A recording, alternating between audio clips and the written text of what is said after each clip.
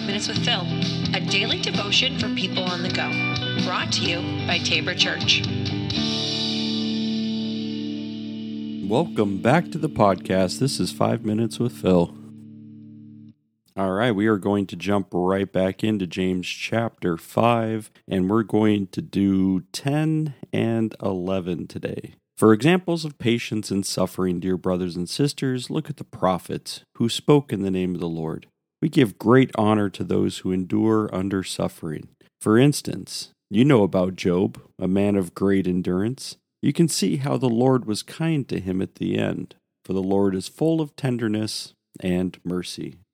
So we even further now understand a little bit more about the patience that he started talking about in verse 7 when he was talking about the patience and waiting for the Lord because the Lord's coming back, but be patient. And now we're also getting this example of not just patience on when God's coming back, but it says patience in suffering.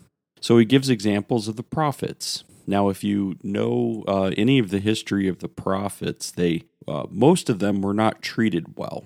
They were coming usually, the prophets were the ones bringing the condemnation. They were the ones bringing the words of, kind of harsh words that people didn't want to hear. This goes back to, I'm reminded of Jonah, right? And Jonah, the reason why he has such a hard time is that he kind of is at first given somewhat of a cushy job. He's in a place where people are receptive.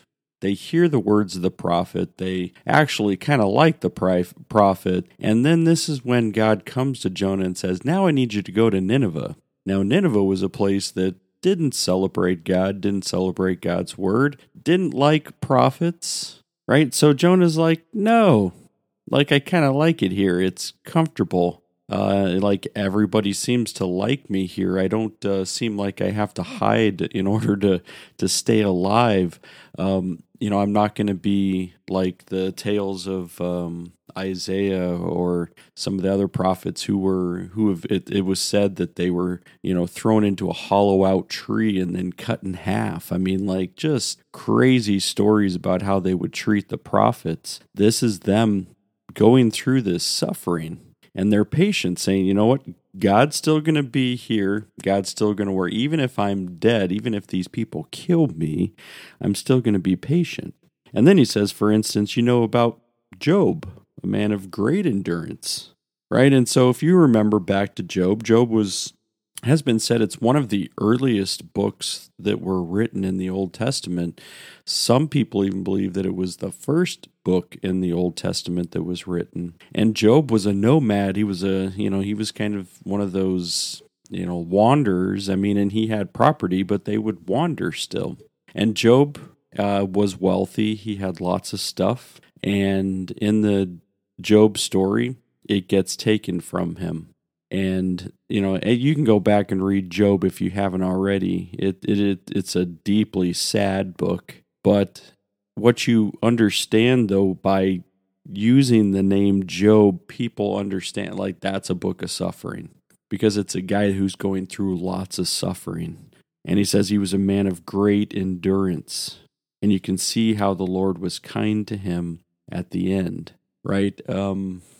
It's a story, Job still doesn't always make sense to me.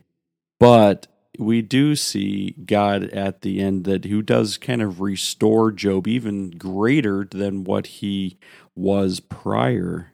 And so do we trust God even in the midst of our suffering? I was reminded of, the Serenity Prayer.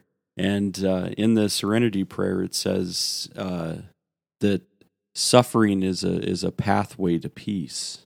And so if you think about that phrase, suffering as a pathway to peace, that it means that our suffering could mean something right now. Maybe you're suffering right now. And instead of being able to look at it and say, this could just be meaningless, I could just be suffering for no good cause. And that would be terribly sad because you're saying, this suffering has no point. But what God tells us is that suffering has a point. And so why James is telling us to be patient in the midst of suffering is because even James is trying to remind us that this suffering could have a point. It could have a meaning.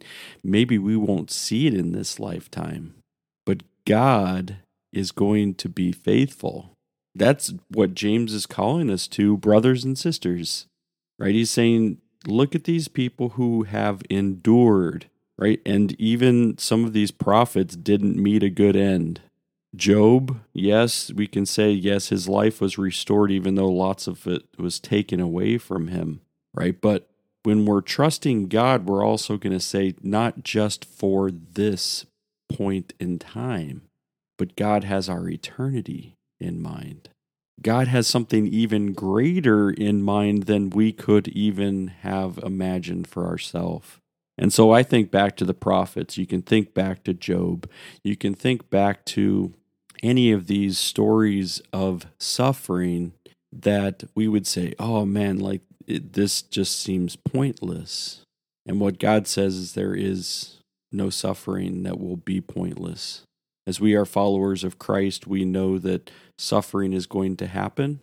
And what we say is we're going to trust God even in the midst of this suffering because we may not get it yet. We may not ever know it right now. But God's going to show us that there's something even greater at work. All right, everybody, have a great rest of the day. And keep trusting that God is at work. And we ask the Holy Spirit to allow us to see it, to be able to see God at work. All right, have a great day. We'll be back again tomorrow. Take care.